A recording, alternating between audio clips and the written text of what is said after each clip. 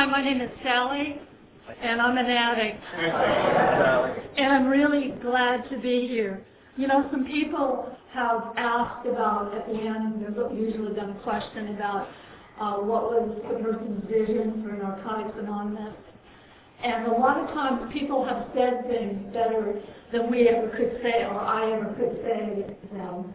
And there was a guy who's not alive today who said his vision for Narcotics Anonymous years ago, and when he said it, I went, yes.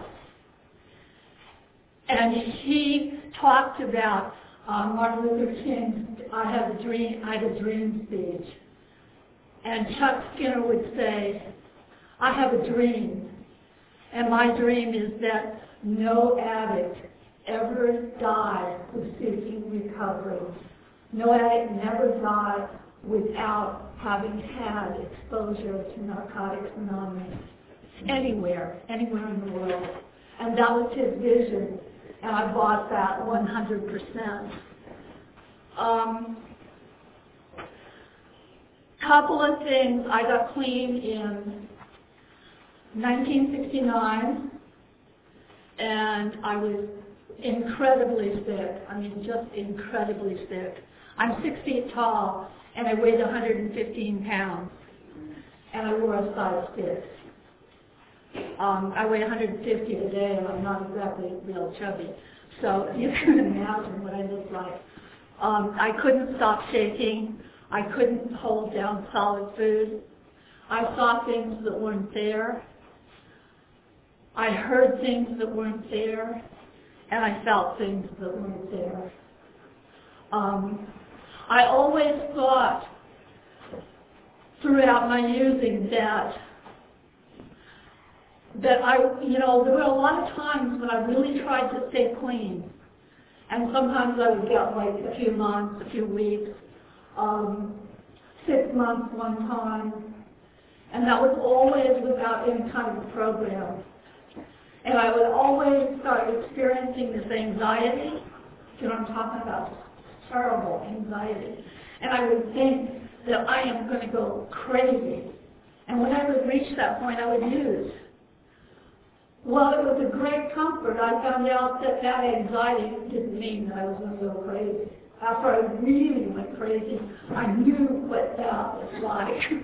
I never had to worry about that if I didn't use again. So in my early recovery, I had a lot of that anxiety, but I knew I wasn't going to go crazy because I had gone crazy.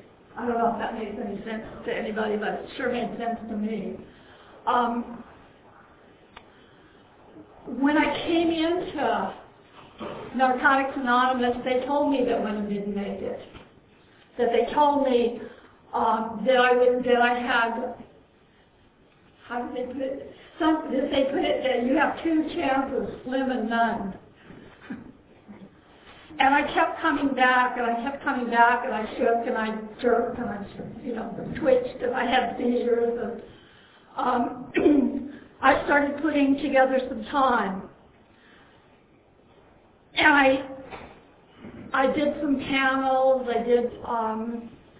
I tried to start a meeting in Orange County twice. And I sat with the little white pamphlet at a table with this other guy that I roped into it, and we gave it 6 months, and then we just got so sick of each other that we called it quits. And then another 6 months, 8 months went by, and I tried it again, and this time this guy told me, I ain't doing that. So I sat there with myself for 6 months, and I used to go to the business meetings. And I would say, well, I'm the Tustin meeting. And I was the whole Tustin meeting. And after another I gave it 6 months again, and once in a while somebody would wander in, and I'd try to 12-step them into the program, but I don't know, they just never stayed. And so eventually I gave that up, and I just started going to meetings. I always went to the 11th and Rao meeting in Manhattan Beach. It was a meeting started by Jack Whaley and Chuck Skinner. And I went to the La Mirada meeting, which was started by Mel. And I started putting together some time, and getting better, and I got to tell you that it's always been very hard for me to talk. I have severe asthma, and I get a little nervous and my bronchioles close up, and it's difficult for me to talk. And, you know, I just usually struggle through it. I don't send my tapes. I don't send tapes to any conventions because I really don't want to be asked. But if I'm really asked, I'll do that. I'll do what I'm asked to do, and I'll try to do it to the best of my ability. You know, I follow basketball, and there's a guy on the Lakers, or used to be a guy on the Lakers, who played for the Chicago Bulls. His name was Ron something, Harper. He like stuttered, and they would always interview him after the games, and he would always stutter, and he had a very hard time with it. And I really related to that guy that he just tried to do it, and that's what I do. I try to do it, and I do the best of my ability, and if I run into difficulty, I run into difficulty. This is a history conference, and I've been asked to speak about some very specific things. And I want to tell you, a lot of people have talked about or alluded to people stealing money. I never heard that about Jimmy. I heard that about just about everybody else. And there's probably a guy here that I've heard that about a lot, like world literature. And Bo, are you here? Well, I heard that about Bo a lot. And I got to tell you, through the process of world literature, I watched Bo get poorer and poorer and poorer. And I never saw anybody that was accused of stealing, driving a Mercedes. I never saw them doing really well. So I don't think that there's any basis in fact to those rumors about any of us. I think all of us who've been in service do the best we can. We do the very best we can to the best of our ability. And it may not be very good in other people's eyes, but it's the best we can do. And we may get criticized for it, but it isn't about being criticized for. You just do what you can, and you do the best to the best of your ability, and you walk away and you can feel good about yourself, or you can feel like, well, yeah, maybe I could have done it better, or maybe I could have done this, or maybe I should have done this. But at the time, I did the very best I could. And I'll talk a little bit about some of the early history. You know, we all have these little pieces of facts and these little interesting little things and these fun little things that happened. Some of you may have heard the tape from the 20th anniversary banquet of Narcotics Anonymous. Yeah, I see some people nodding. Jimmy spoke, and Chuck spoke, and Jack spoke, and I squeaked for about 5 minutes, I think. I was having a very bad day that day. And afterwards, and Jack gave a very spiritual talk, and afterwards he got in a fist fight with the guy across the I'm not kidding, he did. There was a fist fight all the way across the floor, over the moat. There was a real fancy restaurant, a little moat and a bridge and stuff out into the street. And he had called me about a week before that, and he hadn't had a suit in like 15 years, and he wanted to buy a suit to talk at this thing. And so we went down to the garment district, and he tried on suits, and he was really proud of his new suit. Well, it had the sleeve ripped off of it, the collar torn. And we could be a little rough back then. We all have like different sides to us. And there was nobody more abrasive at times than Jack. Would you all, people who knew him, agree with that? But there was also nobody more gentle, nobody more loving, nobody more caring. If I was in trouble and he knew it, he would call me up. He'd cut hair. And he'd say, come on up, I'll cut your hair and you'll feel better. Or come on up, we'll go for a walk. One time, I'm going to tell you about Jack Whaley's story. One time, I had this boss, and he was like, he was really a jerk. Like, he probably wasn't more than he was just slightly over 5 feet. And you know right away. Once he started there, he didn't hire anybody over 5 feet. If he had anything to say to me, he waited until I was sitting down or sent somebody else over to say it. And if he came over and I was sitting down, he'd rock back and forth on his elevator shoes and holler at me. And I know, like, he was trying to force me out, and I was complaining about it. And he had a birthday party, and I wasn't going to go to this blankety blank birthday party. And I was talking to Jack about it, and Jack said, well, if you're so smart and he's so dumb and awful, how come he's the boss and you're the peasant? And he says, oh, you need to go to that birthday party. And I go, nah, I don't want to go.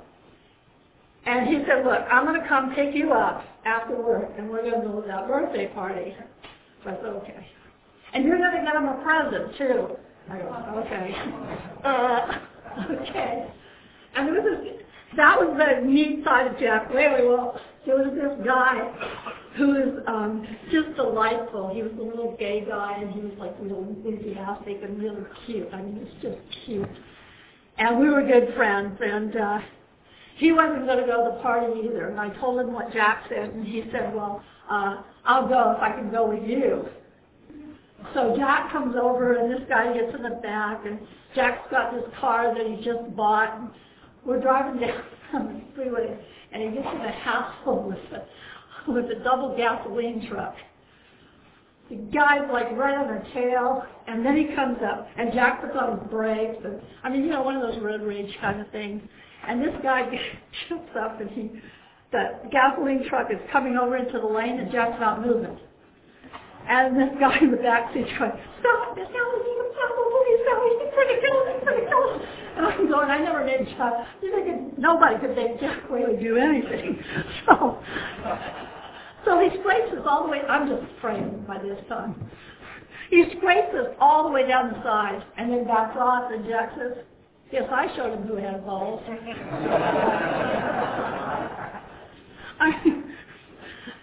That was the marvelous side of Jack, and that was the side that he was a little abrasive there. Jack took me up to see Jimmy when I had about 3 weeks. For some reason, Jack and a guy by the name of Dave Brown kind of adopted me, or I don't know, I guess Jack thought I was as screwed up as he was when he came in. Maybe not quite as bad, but pretty close. So I tapped something in him, and he kind of adopted me. Anyway, he said, I'm going to take you up, and you're going to meet the guy who's responsible for your opportunity to recover. And I was really excited. It's kind of like you're going to meet God. And we went up there, and Jimmy told me about women not making it in Narcotics Anonymous, and about the ones that did. And he talked about that, and he said, you know, when sometimes they do, and they get a couple of years, and then they go to another 12-step program. And he said, don't do that. And I told him I was really an AA reject. They didn't like me at all. I mean, they really didn't. I think I talked about that on Thursday, how I used to clear the rows around me when I go to an AA meeting when I was trying to make it. I mean, I'd clear the seats here and seats here. I think I scared him because I was so nuts. And the way I got here was somebody in AA said, you know, there's a place for people like you. That's how I got here. She gave me, I mean, she's a little old lady with blue hair, and, you know, pearls and polyester dress. Anyway, she gave me a name and number of somebody from Narcotics Anonymous. And when I called them, they came and got me. So anyway, I went up to meet Jimmy. Jimmy was really nice to me. But Jimmy was messed up. I mean, like, he was, like, all beat up, and he had this black eye, bruises all over it. Finally, I was looking at him, and finally I got enough nerve to say, "Are you okay?" And he said, "Yeah, I'm fine, man." I said, "Well, did you have an accident?" And he said, "No, I got in a fist fight with some 20-year-old in an auto parts store." I mean, that's the human side. And a lot of times I hear people talked about and kind of idealized. And we're all very human. And we all have, like, really great things about us. And we all have some things that, well, the next time I met, I heard Jimmy talk a lot. And when he talked about the steps, and when he talked about the traditions, something very magical happened. I mean, he really knew the steps, and he knew the traditions. And he could really impart that. And I hope that there's a lot of tapes around about that because he was really wonderful when he did that. Next time I'm in the Tustin meeting and I'm going to the business meeting and I get my old beater car up there. I had this old beater and a lot of the guys in the program worked on it. After I got it to a meeting and couldn't get it back. I don't think I had a car that was under, I paid $100 for this one and run it to the ground and then get another one for $150 or whatever. But anyway, a lot of them worked on my car. Bob Barrett worked on my car a lot. Chuck let me sleep on his couch until the next day when I could get the car started, because sometimes it started better in the daytime than it did at night. So anyway, I got my old beater up there, and it was this business meeting. And the rent for the business meeting included the coffee. But the coffee, I didn't drink coffee at the time. I didn't get that habit till later. But the coffee was wretched. I mean, they just said it was just absolutely undrinkable. So Jimmy's going on and on about coffee, and about coffee, and about coffee. And, I'm like kind of an impatient person, and I came up there and I want to take care of business and I want to go. And I'm tired of the coffee. So I walked down the street, a couple blocks to this little store, and I bought the biggest can of coffee I could find with you to get them through a while, and then we can move on here. And I brought it back, and Jimmy goes, "It's not about the coffee, it's the principle of the matter." So I thought about that all the way home, and I called Jack, and I said, "Jack, what principle was involved?" And I didn't understand it. And he said, "Oh, Jimmy was just being cantankerous." And he had a cantankerous side to him, just like we all have, our little blind spots and our little things we do that aren't. None of us are God. We're all just struggling addicts trying to stay clean a day at a time. And so we all have our little things. Anyway, so that was pretty much my experience with Jimmy until I got involved in World. And, when I had a few years clean, I had this really low, I waited tables. And there was a time when I didn't want to do that anymore. I don't know, there was something that just happened, and I think that God helped me become extremely dissatisfied with that because there was something more I was meant to do. And I would cry all the way to work. And then I would get to work and I would be okay. And then I would cry all the way home because I would think that I had to do that the rest of my life and I didn't want to do it. And somebody said, "Well, why don't you go to school?" And I said, "Because I'm dumb." I never did well in school, and I didn't think that I had the mental ability to do it. And I had a friend, and she was registering for school, and she dragged me with her. She said, "Well, come with me while I'm registering, and then we'll talk about some of the problems that you're experiencing and some of the pain you were going through." And I was going through a lot of pain there. And you know what the real miracle of it was? I didn't want to use. And I didn't want to kill myself. I just wanted to find a way out. And as she was registering, she said, "Why don't you register?" And I said, "Well, because it's too late." And the lady behind the desk said, "No, it isn't. Here are the papers." And that's how I ended up in school. And I got my AA degree, and then I transferred into UCI, and when they accepted me, I couldn't believe it. I these people nuts or what? And I graduated from UCI. And when I started going to school, I was working full time. I was going to school, and I didn't have a lot of time for anything else. I made a couple of meetings a week. I sponsored a couple of people. I sponsored a couple of people that asked me. And I did what I could, but it wasn't a lot. I feel like those 4 years that I went to school, I took a lot, and I didn't give a lot back.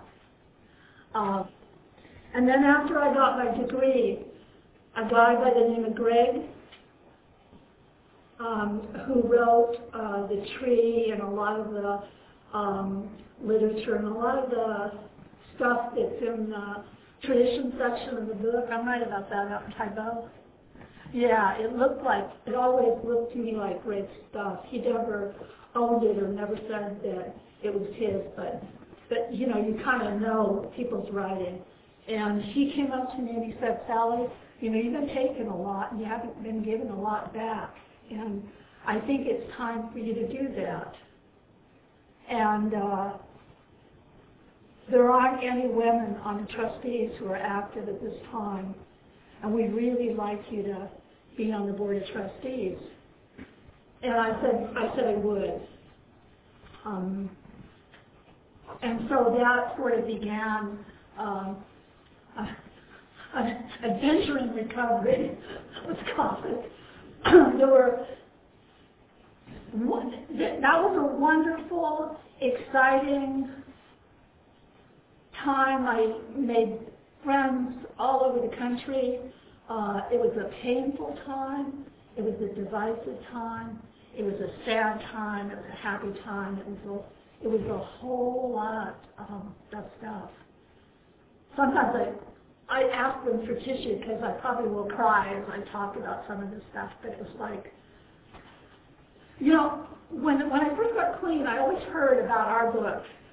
And it was always like, who's writing our book? And I always expected that Jimmy would form some kind of a committee and he would write our book. And somewhere along the line, this is hearsay, so I don't know if this is exactly true or if this really happened, but Jack and Chuck told me about it. And somebody came with another 12-step fellowships book, and it was adapted to Narcotics Anonymous. And I guess they wanted to see permission from the World Service Office of another 12-step fellowship for this book. And the idea was really mixed because it was felt like we needed our own book and our own literature and our own words. And I always thought somebody was working on it somewhere. And I kept waiting for this book that never came. Kind of like waiting for Godot. It's a play about a guy who spent his whole life on a street corner waiting for God. So anyway, that's kind of how it felt like, this book is never going to happen. And we always called it our book. It was our book. Where is our book? And then there's a couple of things that happened that were kind of just awesome. The first convention that went out of California, it was either Southern California or Northern California that had the World Convention. And the first convention that went out of California was a God moment. It really was. San Francisco had a very elaborate package, and I think it was Santa Monica that had an elaborate package, or it was someplace in Southern California that had an elaborate package. Santa Monica, that's what I thought, and the vote was tied. It was just tied. And they took another vote, and it was tied, and people were screaming at each other, George, come over here. You know, they have them on one side of the room over here. Come over here. I'll take you to Disneyland. I'll put you up at my house. I'll pay you. Someone else, you can go in my car. And somebody from Texas got up and said, we're a small fellowship. We don't have an elaborate package like y'all. We're just a small, struggling fellowship, and we haven't got that many meetings. But if y'all come to Texas, we'll show you a good time, Texas style. And the convention went to Texas. No package, no nothing. They didn't know what hotel they were going to put anybody up in. They didn't know if they were going to find a place, but it went there on faith. And sometimes when push comes to shove, we really have faith. We just have faith. And it carries us through. I went to San Diego. When I went to San Diego, that was the first convention I'd been to in almost 10 years. Southern California, I think in 95 or 96, was the last convention. And what would happen to me when I would go to conventions is I'd only have like 50% of the lung capacity I should have at my age and stuff. And part of that is from the abuse, and part of that is from having severe asthma. And I would always go to a convention, and I would always get sick from the secondhand smoke afterwards. And so I stopped going, and when they called me and asked me to participate in that thing, I told them I don't think I can because I'm going to breathe a lot of secondhand smoke, and I'm really going to get sick. And they promised me I wouldn't. They put me in the hotel across the street so that I didn't have to walk that far. So there wasn't that much on the street, and then inside, you know, you could. So I stayed away from it, and I didn't get sick, and it was the first time I'd been to a convention and I've gotten sick. I went through a pulmonary rehab program, and I know this is side stuff that sometimes people maybe don't want to hear, but I went through a pulmonary rehab program, and they taught me what I needed to do to function optimally. And at first I did the program. I can't believe I did the steps. I did everything on it, and it worked. You know, and I have a really nice quality of life because I really made a surrender there, and I did what they said, and I worked the steps. I had the steps. I am so grateful. I have the steps to apply to another disease. Anyway, that's the side thing. Is Jean here? We went up to Oregon, to Ashland, for the first NA convention outside of California. It was in Ashland, Oregon, and we decided we wanted to support them and go up there. And we all had it. This is crazy. This is the insanity. We all had enough money to buy a regular ticket. Oh, they're cheap. And a guy by the name of Bob B knew somebody that had a twin-engine Cessna that would be glad to take us up there for $100 a piece, round trip. And so we were like, oh yeah, sign me up. So we all got on this plane, and it seated 6, and there were 7 of us, so there was a milk carton in the middle of the aisle.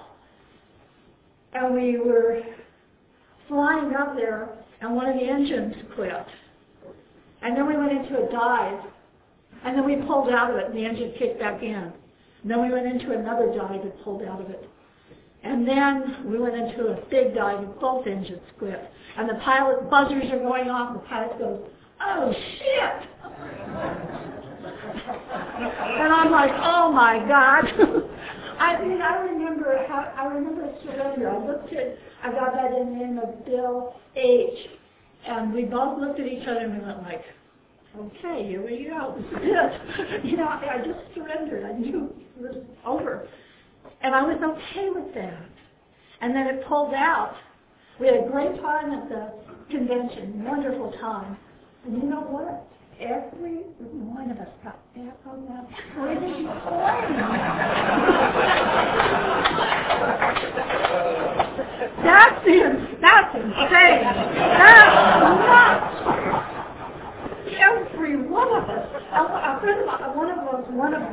I talked about it years later, they go, I can't believe it.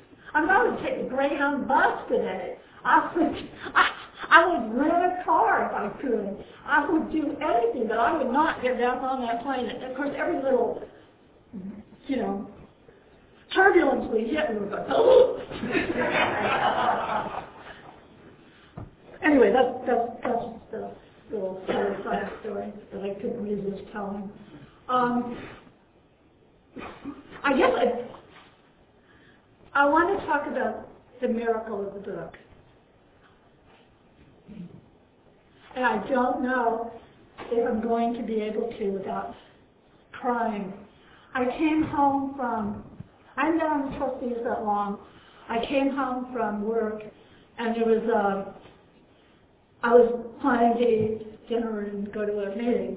And there was a gray book called the Memphis, I think it was called, we called it the Memphis Review Copy. And it was a book. And I was so excited. I forgot about dinner. I forgot about everything. And I was sitting down with this book. And there was a little cover letter that said, if you saw any place that needed changing, if you saw any place that needed modifying, to feel free to do that and to let them know. And so I sat down with this, and I was like, so I looked at the first paragraph, and I spent almost 3 hours rewriting that. And then I thought, you know what, I better look at the rest of the churches. I mean, there were pages without paragraphs. There were run-on sentences. There were things that didn't make any sense at all. And I was like, oh my God, this is awful. This is really terrible. Several years later, I talked to a lady that was there when they put that Memphis Review Copy together. And I said, Mary, and she was an English teacher. And I said, Mary, I don't understand how that happened. And she said, well, I was pretty new, and we were just so excited about getting out something, anything. And I kept saying, well, this doesn't make sense here. And they'd say, oh, somebody out there will fix it.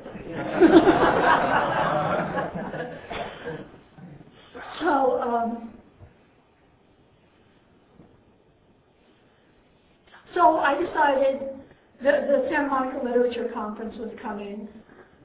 And I decided that somebody needed to take on the thankless job of going and telling them about professional writers and professional editors. And I didn't see anybody else. I talked to, I think, Chuck, a couple other people, and I didn't see anybody else who was willing to do it, so here I am. And I arrived, the traffic in LA is just rigid. So I got off work and I got there, but I got there late. And when I got there, they were already doing their thing, so I didn't really have the opportunity to present my great plan. And Bo came running up to me and he said, hi, I'm Bo. And I said, hi, Bo. He said, do y'all type? And I typed, maybe 30 words a minute with 18 errors. So I said, no, Bo, I don't type. He said, well, do y'all read and write? I go, yeah, Bo, I can read and write. He said, well, y'all want to sit them on the input screening committee. I go, what's that? So, well, that's where we take all the input that came in about the Memphis Review Copy and decide what chapter it belongs in. I said, okay, that sounds like something I can do. So I'm on this input screening committee, and this stuff, some of it was written on napkins, some of it was unreadable, and I'm like, so throw that away. No, somebody rescues it. We don't throw anything away. I said, but I can't read it. And they look out and they say, well, let's put it in this pile. Okay. And then the next day I came in, I got to work on the cut and paste committee. They just took the stuff that came in that belonged to that particular chapter and just cut it and pasted it all together. And I'm just going, oh my God. Then the next day, Bo asked me, how would you like to work on the catchphrase committee? I go, catchphrase committee, what's that? So that's where you think about little catchy phrases, and then we'll make a big list of them and sprinkle them through the book.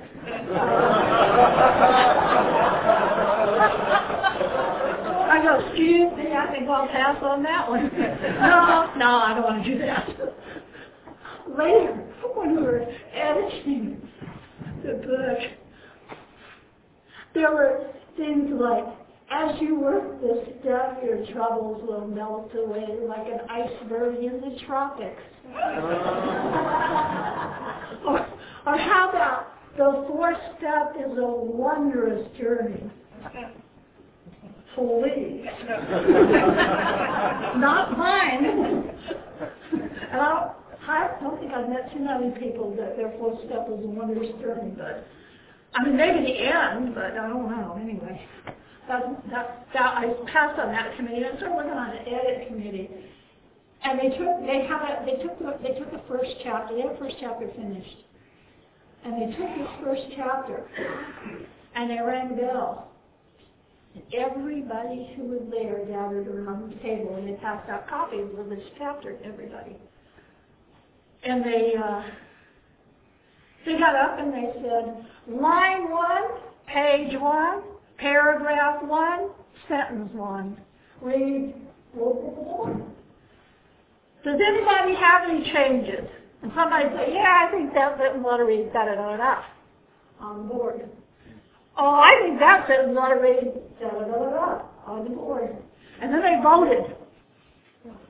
And that's how that book was written. And I'm just like, huh? I was incredulous. Just incredulous. They had a 45-minute debate in Santa Monica over the word chronic. The disease is chronic, progressive, and fatal. Some people thought the word chronic was too medical and didn't belong in there. And other people felt it adequately, accurately described the disease. The debate went on for 45 minutes. And I'm like, throw out the sentence. Throw out the page. I don't care. Just move on. Just please.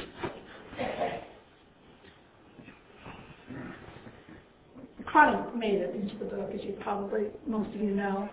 But it was not the process by which that book was written. And when that chapter was finalized, I went, this isn't half bad. This isn't too bad. I couldn't believe that could happen. That the book could actually, committees don't like books. So I'm hooked. I'm really hooked. So the next one is in Ohio, and I bring out my trusty credit card and I go to Ohio. And, there's a lot of things that happened with writing that, in the process of that book. And a lot of miracles. And in Ohio, we were divvying up the workload, who's going to do what, who's going to work on what editing, and so on and so forth. And there was a guy, and he raised his hand, and he said, I can't read and I can't write, but I can cook.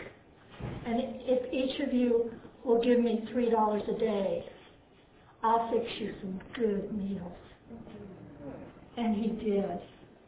I mean, that guy was so special. I mean, it was so special that he had the courage to do that. How many of us would have been able to do that? He only had a few months. He didn't have that much time.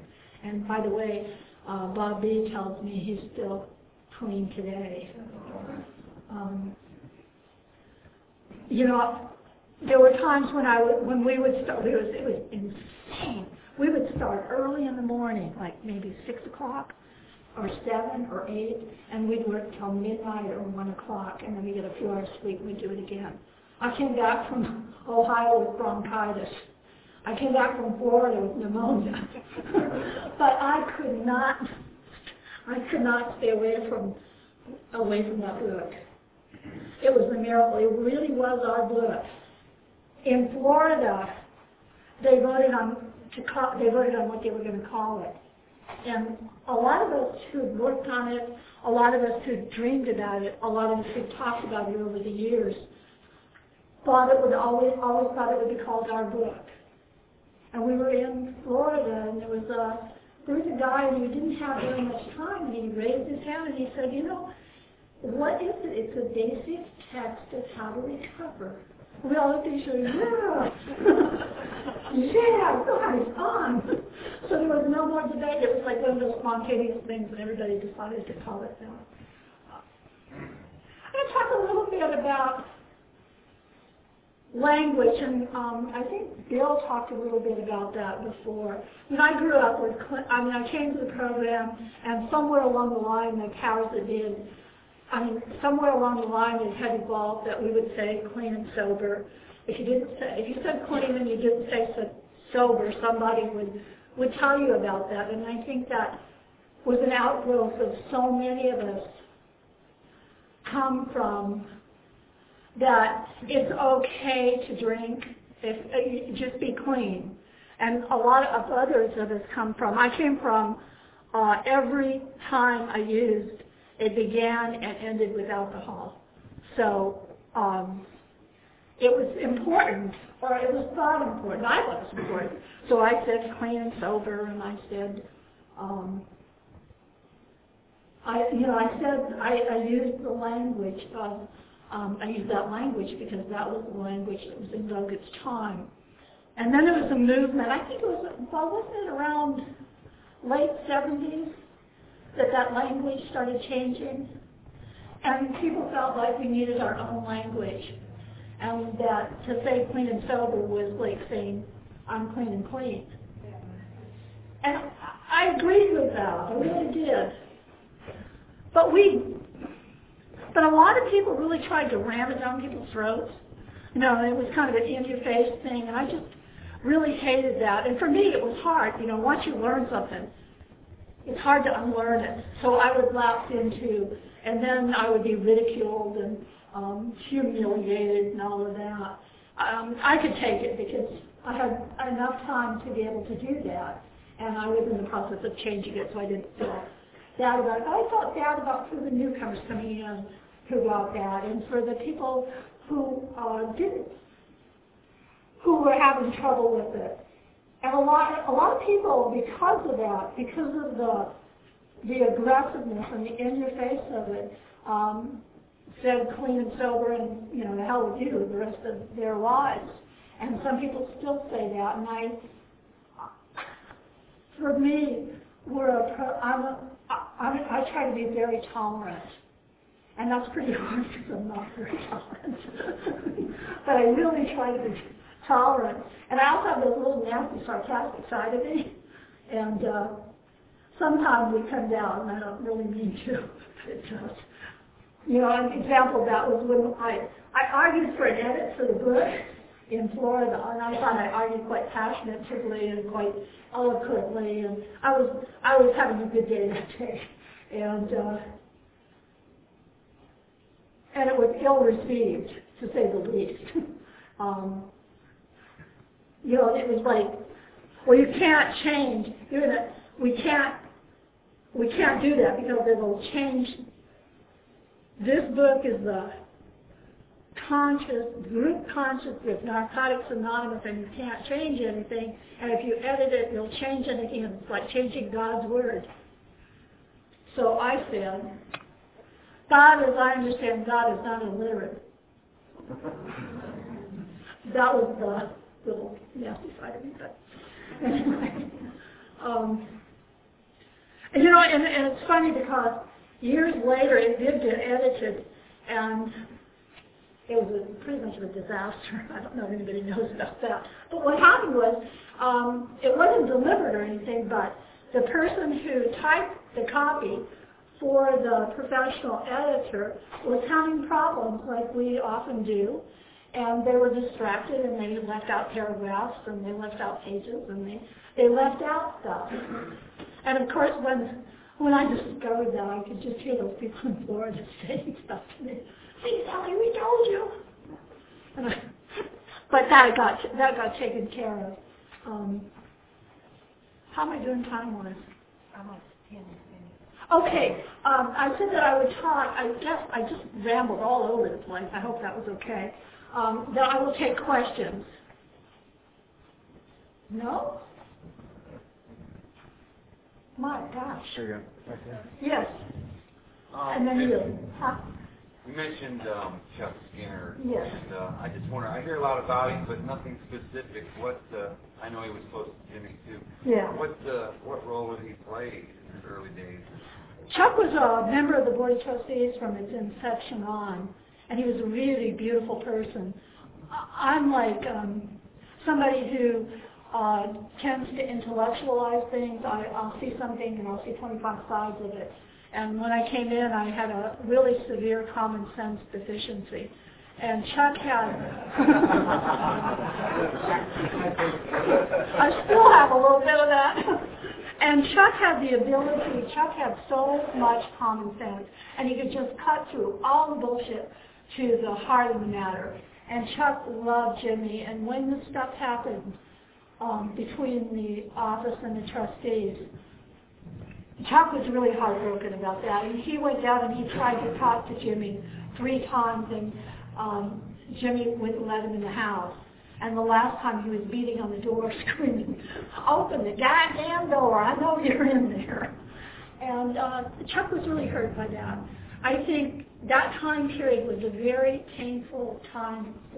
It was a wonderful time. It was an exciting time because we got a book out of it. But it was a very painful time for everybody involved. And we all did the best we could. And, you know, it came out okay. Because when I went to San Diego, I could just see what healing had taken place. It was just magical what healing had taken place. Okay, somebody in the back had, yes. Hi, I'm Francine. I'm married. Hi, Francine. The question has been asked generally of other people about the vision. Uh-huh. Talking specifically about the book. Since you're talking specifically about the book, Uh-huh. would appreciate what would be your vision for quote unquote our book, Sacred Text? Ah, that's lovely. I hope I can answer it. I would like to see it translated into all of the languages where we have meetings. I would like to see it, you know, when the board went to one board, I was really worried about that. I tried to, I did what little I could to derail it. And then I did. And then I just prayed about it and let it go. And I was afraid that we would end up with a book, you know, 50 years from now that was a little antiquated and had some terminology that I was afraid it would get rigid. And we're a living, breathing, growing fellowship. And I'd like to see the book be a living, breathing, growing book.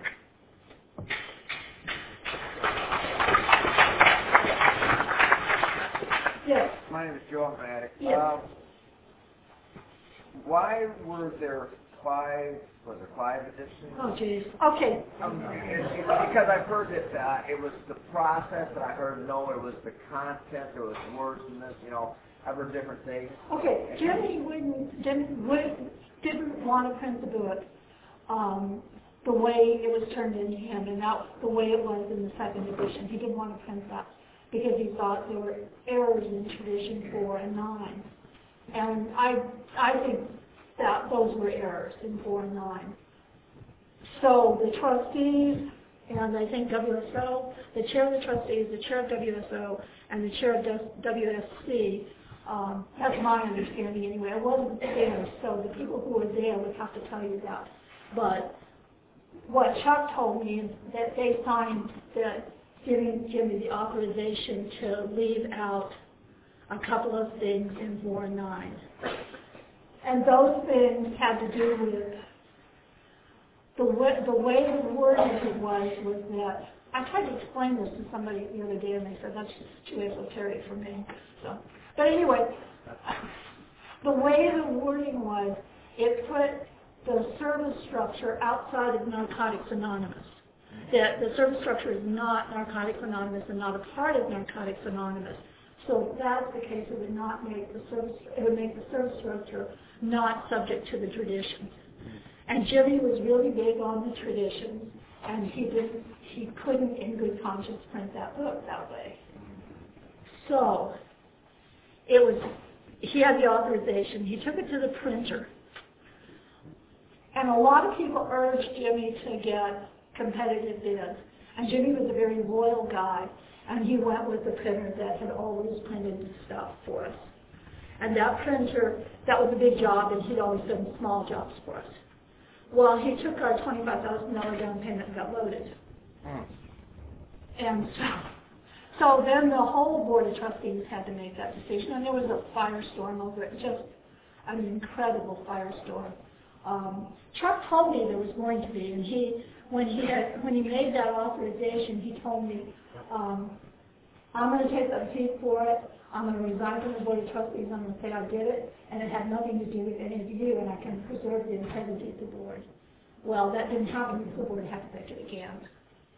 Then, when the conference rolled around, I thought they were going to fire the trustees for doing it. I really did. I was fully prepared for that. It was okay. And they kept the trustees, and they put the material back in. Then a year later, when tempers had kind of eased off a bit, they changed it again. So that was 3. And then the edit that got messed up was 4. And the edit that didn't get messed up was 5. Okay, so there are that's it in a nutshell. There's a lot more to it than that. Yes? Sally, I'm Sally Manette. Yes. Were you in WSC during 1990, 91, 92, in that period? No. And my question before. No. Yes. I heard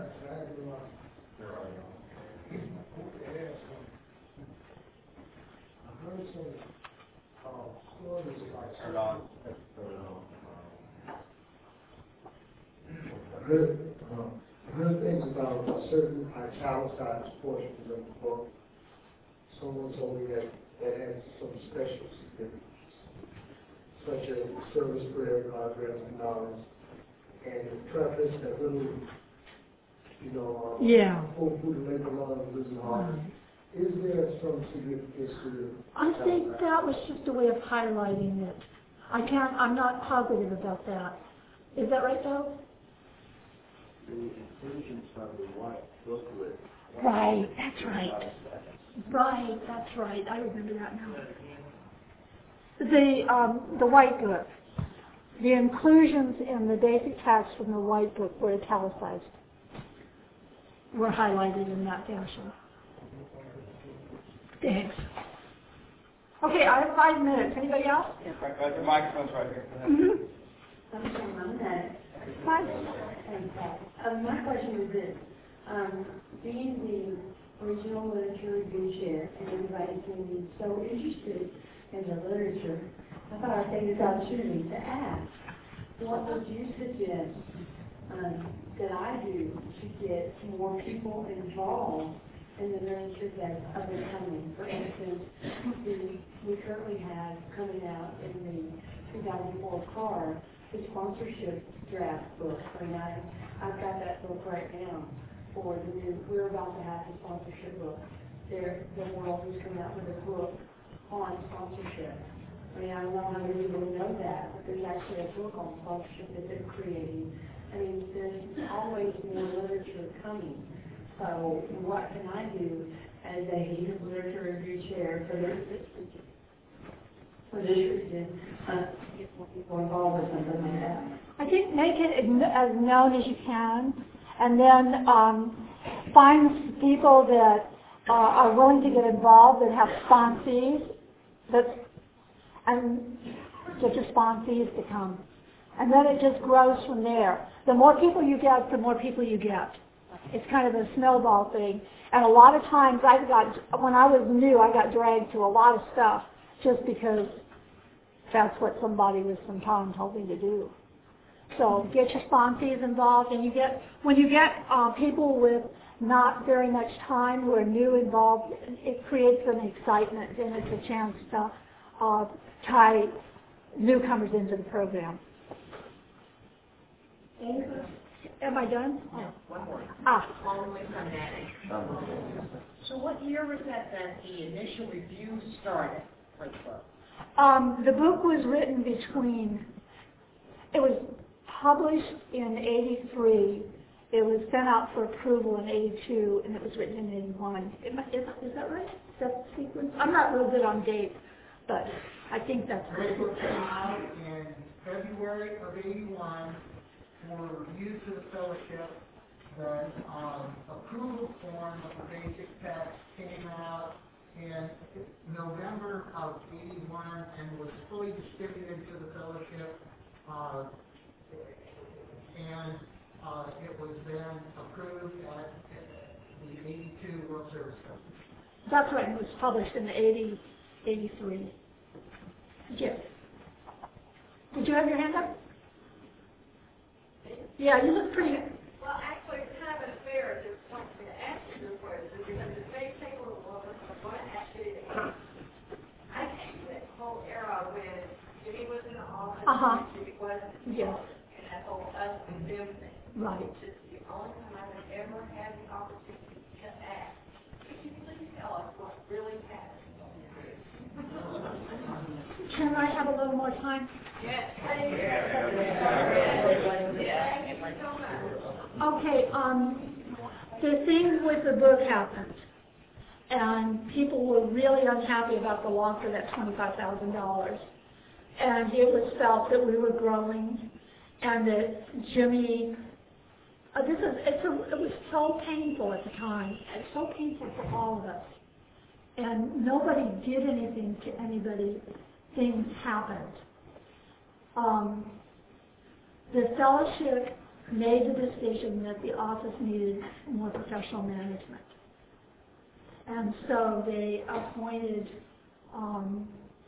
somebody. They told the WSO board of directors to find somebody professional to take the office. And so Jimmy was offered the opportunity to resign. And he did, in fact, resign.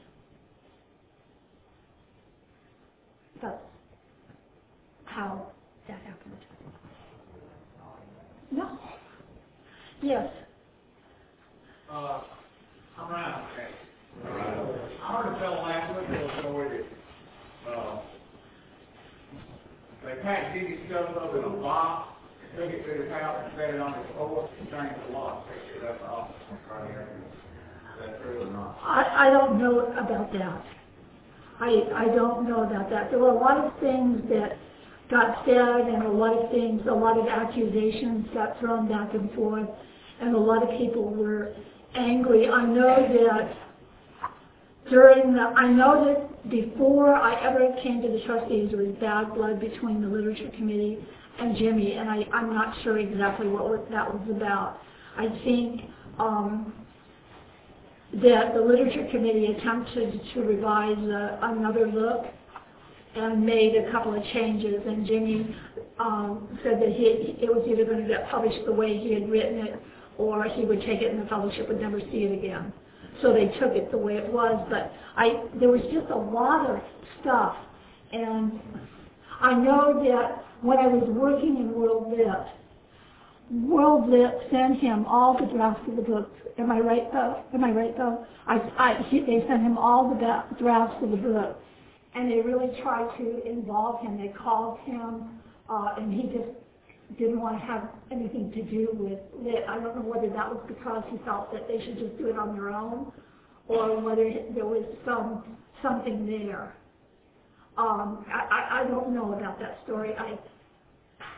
I know all of the people involved, and I know that the people involved would have tried to treat Jimmy with as much respect as they possibly could, given the bad situation. And there was stuff on every side. There was no right or wrong. I mean, there was no real bad guy in any of this. Yes. Got it. Thank you. You're welcome.